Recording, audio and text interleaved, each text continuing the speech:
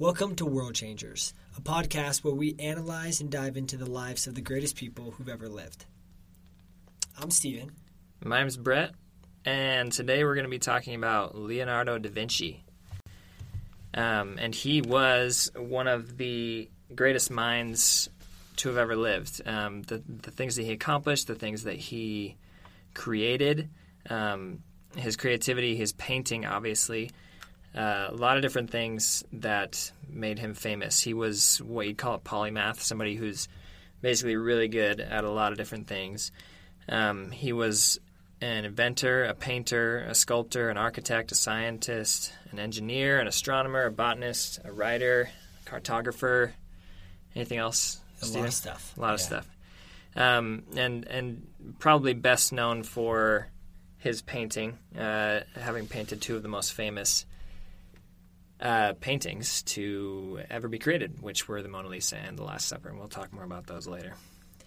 Let's start with a little background. So obviously, he's referred to as the Renaissance man, and he was one of the, if not the key figures during the Renaissance. And the Renaissance was a time where it seemed like you could find a genius on every corner of the street. And out of all these guys, Leonardo really rose above all of them as the foremost genius. So the Renaissance, which means rebirth, it was a time of great strides in science and art. And around this time, there was Michelangelo, Leonardo, Raphael, and all these people lived in and around Italy. We're talking about the 1400s, 1500s. Yeah, about 1400s, 1500s is when this is happening. Some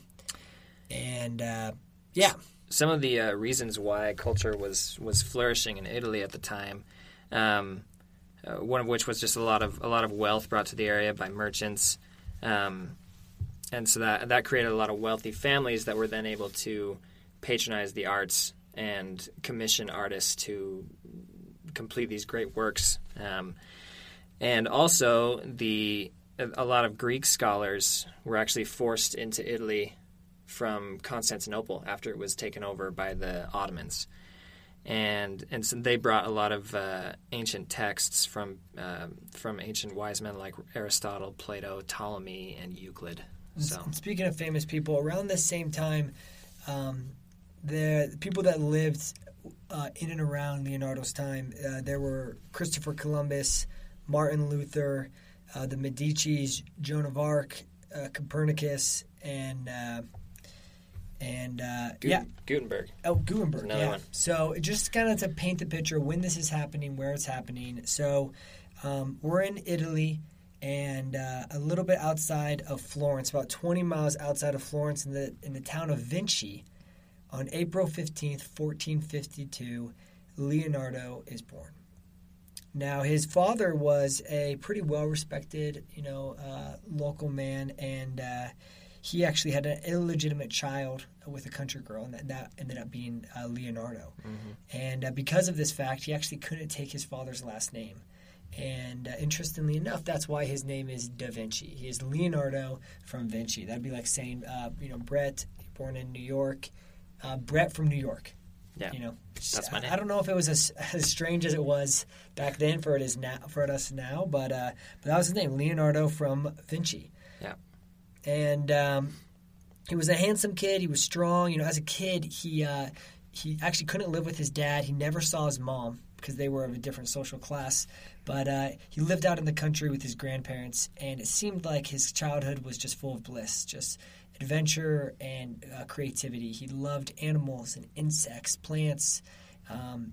He was obsessed with birds and butterflies. They say that he would buy songbirds from the market just to set them free. Mm-hmm. And he grew a deep love for animals and horses, actually as well, to the point where he actually became a vegetarian. And he just refused to eat meat just because he loved the animals. He really connected with them so much. Yeah, he was really curious child and person overall. He didn't have any formal schooling, and he was quote unquote a disciple of experience. And so he would just go out and learn the things that he wanted to learn rather than being lectured to by, whoever, a teacher or parents or some kind of tutor. He did his own thing and just learned what he wanted to learn. One of the shortcomings that came from no formal schooling was that he never learned Latin. And this we might talk about this a little bit more later, but that's one of the reasons why he's more well known for, or that he's not as well known for his scientific discoveries, even though he made some pretty amazing scientific discoveries just on his own, without any formal schooling or anything. But because he didn't know Latin, they couldn't get published. Right, exactly, because that was basically like kind of the scholarly language of the day. And so none of his findings were really published or respected in the scientific world at the time. So as a child, he actually had 12 and a half siblings, which is, 12 half siblings. I don't think you can have 12 and a half. Who knows? Well, his dad remarried like 3 or 4 times, I think, right? Yeah. So he didn't have didn't have a strong core family going on now. And living with his grandparents. Later on in his life, he recorded 2 childhood incidences. And one he regarded as an omen, which was when a kite, which is a type of bird. It's a type of bird for all you lay people out there. Dropped from the sky and hovered over his cradle, its tail feathers brushing his face. And, as we study Leonardo's life, we see a clear obsession with flight. As a child, he was obsessed with birds. Later on, you talked about his scientific inventions. He drew up things for parachute, for planes, and he was just captivated by the scuba diving device, mask. It doesn't have to do with flight, but also really That's cool. true. Yeah, it does not have to do with flight, but really cool. Flying through the water. Something like that. Fish, yeah. You mentioned 2 experiences of his childhood. The other one was it wasn't a dream. It was he was hiking around Florence, around the area where he was growing up, and he came upon a dark cave. And there were 2 emotions that overcame him at the same time. One was great fear of what might be in the cave. Could get eaten by a bear or something. The other was just intense curiosity to find out what was in there. Like he just really wanted to find out, and that was kind of Leonardo's. That was a trademark of his life. Was just he just really wanted to figure things out, and he was so curious and would just try things out just to see what would happen. And eventually, the curiosity won out, and which is a great thing and kind of symbolic. Think about kind of curiosity, desire, overcoming fear. Instead of being held back by fear. And, it wasn't like a crazy experience. He didn't die, obviously. He didn't get eaten by anything. But he actually ended up finding some whale fossils in the walls of the cave. And that's been confirmed later on. There have been many other findings of whale fossils actually around that area of Italy. So, yeah, I think it's as we go on this journey and we analyze these great people, and why they changed the world. I think that's a common thread is that, throughout our lives we have these choices where we can choose to do something scary and risky and possibly dangerous.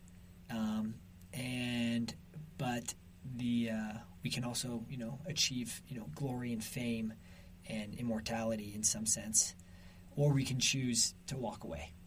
And, I think most people walk away, and that's why we're not talking about most people today. We're talking about the Leonardos of the world who walk into the caves. So his childhood, out in the country, playing with animals, walking in caves. It's just a good time, he's loving life. And his grandfather finally dies, and he gets sent to live with his dad in Florence. And his dad realizes how proficient he is in the way of art and drawing and the way of art. And so he sends him out to get like a mentor, some type of, to be a disciple of someone. An apprenticeship. Yeah. Right. So he ends up going to Florence and becoming an apprentice in the workshop of a man named Verrocchio. Verrocchio. Yeah, we do speak Italian. Thanks for asking. Leonardo, he was 14 when he started there, and that was in the year 1466. So he starts working under Verrocchio, and Verrocchio's shop was the kind of thing where there were multiple people there. Leonardo wasn't the only apprentice, and Verrocchio was a pretty well-known artist, sculptor, and they did a lot of other things in the shop. And Leonardo ended up learning tons of things, not just about art, but what were some of the other things? Metalworking, plaster casting, leatherworking, mechanics, carpentry, to go along with artistic skills of drawing, painting, sculpting, modeling, even geometry, navigational equipment. So it was just his dream come true. Yeah. You know. So this is one of those situations where some wealthy family will come to Verrocchio and say, "Hey, can your workshop please paint me something or make me a really good sculpture of this so I can put it in my mansion," kind of thing. I mean, it's kind of like imagine if the NBA, is ruined; it doesn't exist anymore, and then billionaires like Elon Musk, they pay LeBron James to come to their house to play basketball. Yeah. It sounds kind of strange, but LeBron James would be excited because he's getting paid to play basketball. Yep. And the other people are entertained. And so that's how there was like this symbiotic relationship between artists and these patrons. And economics, yeah. It's a 101 good for you time. there. But obviously there were some sort of landmark moments, one of which was a painting that Leonardo collaborated with Verrocchio and probably others in the shop on. That was called The Baptism of Christ. So it was a painting of John the Baptist pouring water on Jesus Christ's head, and there's some nature's background, and then I think they're standing in a river as well. And then on the left side, the bottom left of the painting, there are two little angels, and it's pretty well documented that the angel on the left was painted by Leonardo. It's pretty well proven. They've x-rayed the painting, and Leonardo and Verrocchio used a different base in their paint, and Verrocchio used actually lead. And so when you x-ray it, everything disappears except for Leonardo's painting.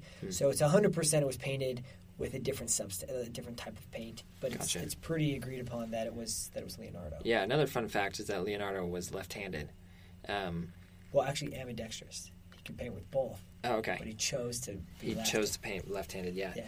So a lot of times what we can do is we can take paintings and tell that they were painted by a left-handed person by the way that the strokes are made. So they'd be opposite of the way somebody would do it as a right-handed person, obviously. So, but this angel, Yeah, the angel. So this little angel was painted by Leonardo, and isn't there a story about... Yeah. Well, I mean, the story goes that, back then, the main, the master artist or painter would do majority of the stuff that asked for help around it for the supplementary background trees.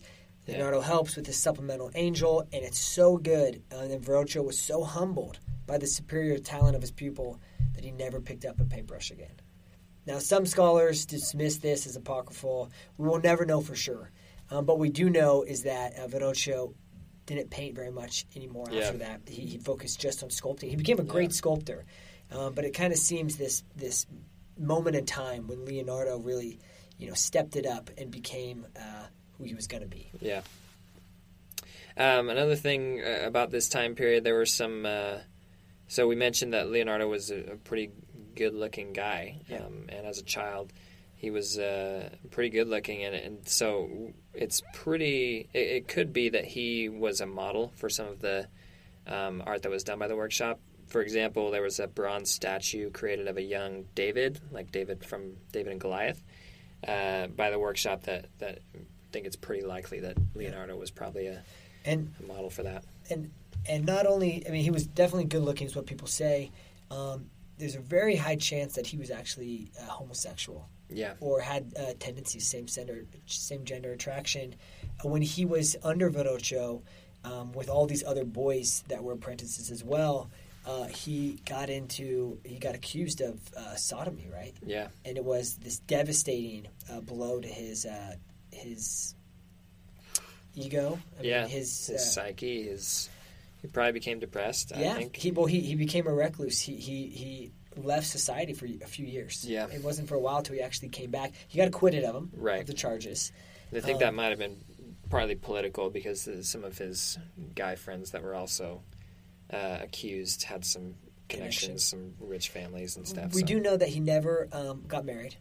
Right. He never really had any like romances, serious relationships with women. Yeah. So he's vegetarian.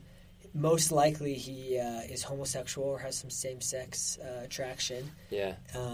Left-handed. He's left-handed. He's definitely an odd guy. Yeah. But he's also good-looking and good at everything. And athletic, they say. Yeah, so I don't know. It's cool. It's a cool mixture. So in 1478, at the age of 26, he gets his first commission. Someone asks him to paint an altarpiece for a chapel in City Hall.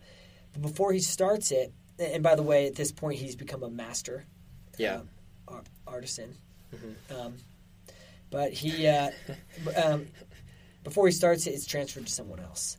And this is the start of a pattern throughout Leonardo's life. You know, for all the good things he did have, one thing, a weakness he had, whether it was by circumstance or personal choice, he didn't finish a lot of his projects. Yeah. Actually, the majority of his projects he didn't finish. And that could have been also just a result of a guy who was just really curious about things. He might kind of start something and be like, I don't know, I've gotten everything I need to get out of this, and wanted to move on to something else. Totally, so about, a few years later, by the time he's 30, he sets out for Milan. And there's wars breaking out all over Italy. So Italy wasn't like this unified nation. It was a bunch of city-states. There's a lot of families that are in power, a lot of corruption, and assassins going around. People actually wore dagger-proof robes. What would that look like? Are they made out of wood? I don't know. I don't know what the heck those are made out of. Thick leather or something? But they were so paranoid that they were going to get stabbed at any second around any corner. And so just to paint the picture, you know, you're going around, and Leonardo's life is bouncing around from these city-states kind of in a circle and finding people he can live with and that will pay him to paint. Finding work. And when he goes there, he actually he offers his architect skills for the military. Yeah.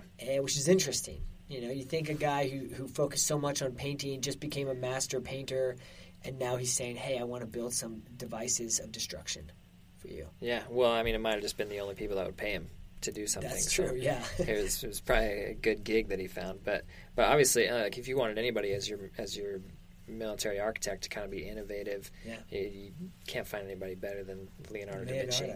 Like he would create sort of portable bridges, kinds of things that you could put together quickly to cross a little river to help troops move along faster. Bridge 4. Exactly. Yeah, Bridge 4. Little Brandon Sanderson shout out there. Innovative things like that, and weapons, helping with just protecting cities, like mapping out walls, and actually he created some maps for the people he worked for, and that was a huge advantage back in that day. You know, it wasn't as easy to get a map of a battlefield back then. So if he could provide a map of the area, that's like a huge tactical advantage for a certain side. You know. Yeah. And so while he's there in Milan, he also paints probably, I would say, his third or fourth most famous painting, Madonna on the Rocks, or Madonna of the Rocks. Yeah. And around this time, a plague comes through Milan. And he actually decides not to leave, like you mentioned earlier. He helps with city replanning. Yeah. He becomes the chief engineer and just helps building out the city and protecting and recovering from the plague. And while he's there, there's a total eclipse, and he designs a device so you can look at it without getting damaged, your eyes getting damaged, and to study it. And he does work for the local place. He makes a revolving stage. Yeah, that was one thing. Is we mentioned before his fascination with flight, and he created a lot of different types of flying contraptions. One of them was kind of was supposed to be like a helicopter. Just sort of like it kind of looked like a spiral bowl, kind of gets wider as you go down further.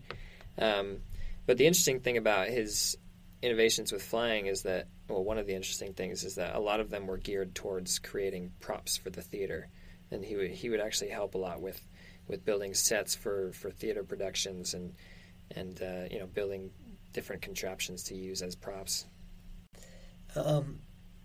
Yeah, and so he became really interested in a lot of non-artistic studies as we've alluded to. Mechanics. He actually got really into anatomy. He would got a bunch of cadavers, and he would study the body, and his depictions of the muscles and the bones and these cadavers were actually used for hundreds of years, even in the first medical schools and their books. Yeah, it was Leonardo's drawings of these cadavers. Yeah, interesting fact. He actually was probably the first one to discover the purpose of the aortic valve of the heart, and he did that by creating a model of a heart by making it out of wax. And anyway, we mentioned before that he didn't learn Latin, so he wasn't really able to publish his findings at the time, and it ended up that his findings on the purpose of the aortic valve weren't actually confirmed until a few hundred years after, even into the 1900s. Unbelievable. So yeah, he was a man way ahead of his time. Way ahead of his time, and this is another theme that we see in Leonardo's life is he loves all these different areas of science. Like I said, anatomy, biology, math, physics, art, sculpting, mechanics. He has an insatiable appetite for knowledge. Yeah. And like you said, that could have been a part of his downfall, that he couldn't focus on one thing. Yeah. But it wasn't for us. We got great inventions in all of these categories. And as he moved to different areas around Italy, it would change based on where he was and what they needed. Yeah, and obviously there were some very amazing things that he did finish. Obviously like the Last Supper and the Mona Lisa, we mentioned those before. He painted the Last Supper in the 1490s, so he would have been in his 40s at that time. He painted the Mona Lisa the early 1500s, between 1503 and 1506, so he would have been in his early 50s at that time as well. And those are probably the most... those two paintings could be his most lasting legacy. How famous they are, how many people go to Paris to see the Mona Lisa at the Louvre every year. It's amazing, like his influence just from that painting. Yeah, hands down, it's the most famous painting on earth. Yeah. And it's actually, when he painted this painting, he actually finally came back to Florence. And by this time in his life, how old did you say he was? It would have been early 50s. So he's pretty old, and he's really built a name for himself. And so everyone just wants to get painted. And he paints a shy, 24-year-old wife of a merchant named Giocondo. And kings were asking for it, nobles, poor people, everyone. And for some reason, he painted this woman. Yeah. I don't know exactly why, but it is the most famous painting in the world today. And it's held in the Louvre in France. Well, and one of the things that probably makes it such an amazing painting is that he had spent so much time, like we talked about, studying the human body and studying how the different positions that you can put your arms in, the different movements of the facial muscles, and so that knowledge, that's another part of the genius of Leonardo, is that he was able to take scientific research and apply it to art and have it inform his art and make his art even better and more accurate to real life. And so I think that's a part of what makes that painting so sublime, let's say, is that he was able to paint this woman so true to real life and what she really looked like, how her face would have moved, how her arms would have been set in that folded position that they're in the painting. And so, I think we might talk about this a little bit more, but the fact that he was able to combine different disciplines, science, art, anatomy,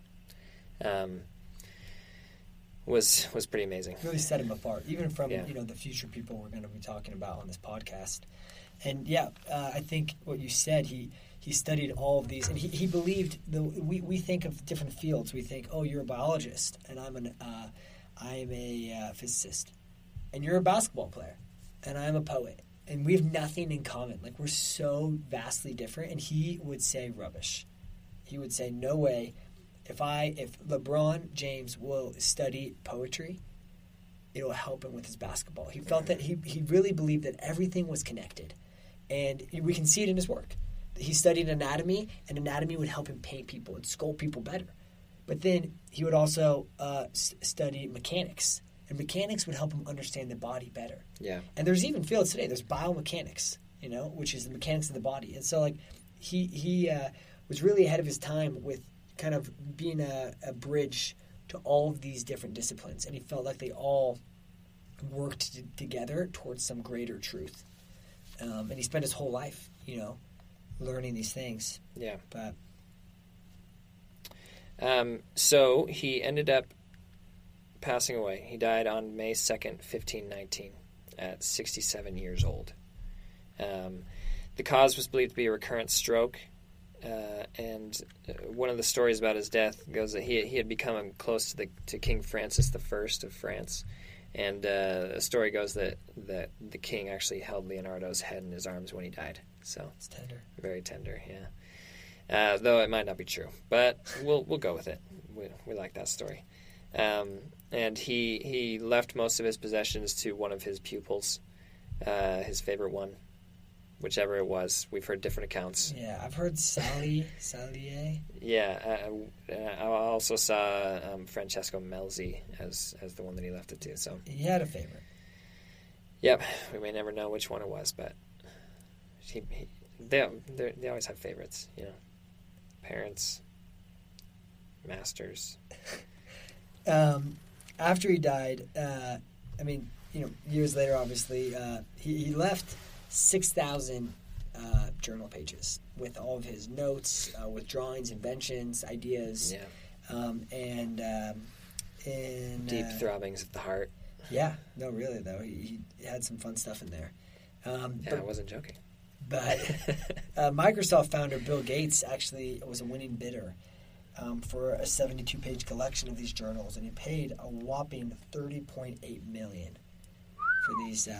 For those 72 pages. But it is kind of cool that these two geniuses, I'd consider Bill Gates.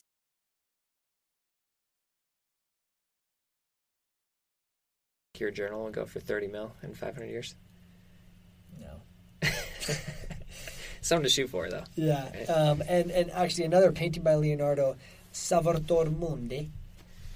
Savior of the world, right? Nice. Yeah. Sold for a world record $450.3 million. It's the highest price ever paid for a work of art. That's a lot of money. Yeah, but he only actually had 15 paintings survive. Oh, wow. Yeah, and a lot of paintings unfinished, Yeah. But, so even today... Quality over quantity, I guess, right? That's the truth. Yeah. I think Leonardo might...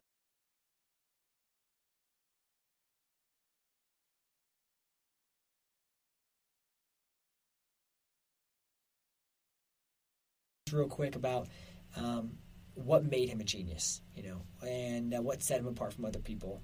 Me personally, I think he had some God-given ability. I think, as I mentioned, the depth of his curiosity was unmatched.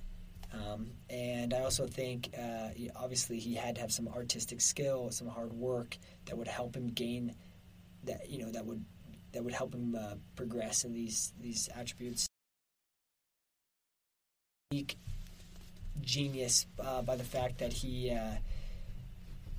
would find connections through other fields, like we mentioned before. Yeah. I think that really set him apart.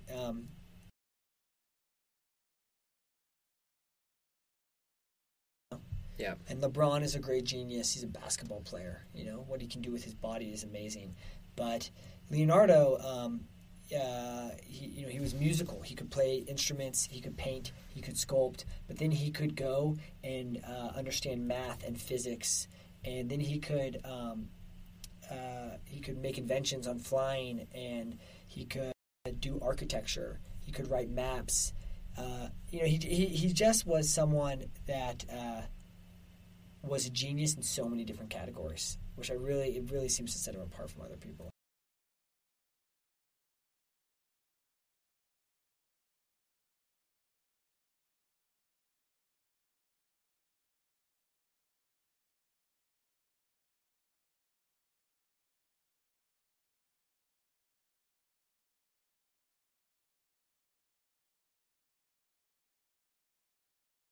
talked about how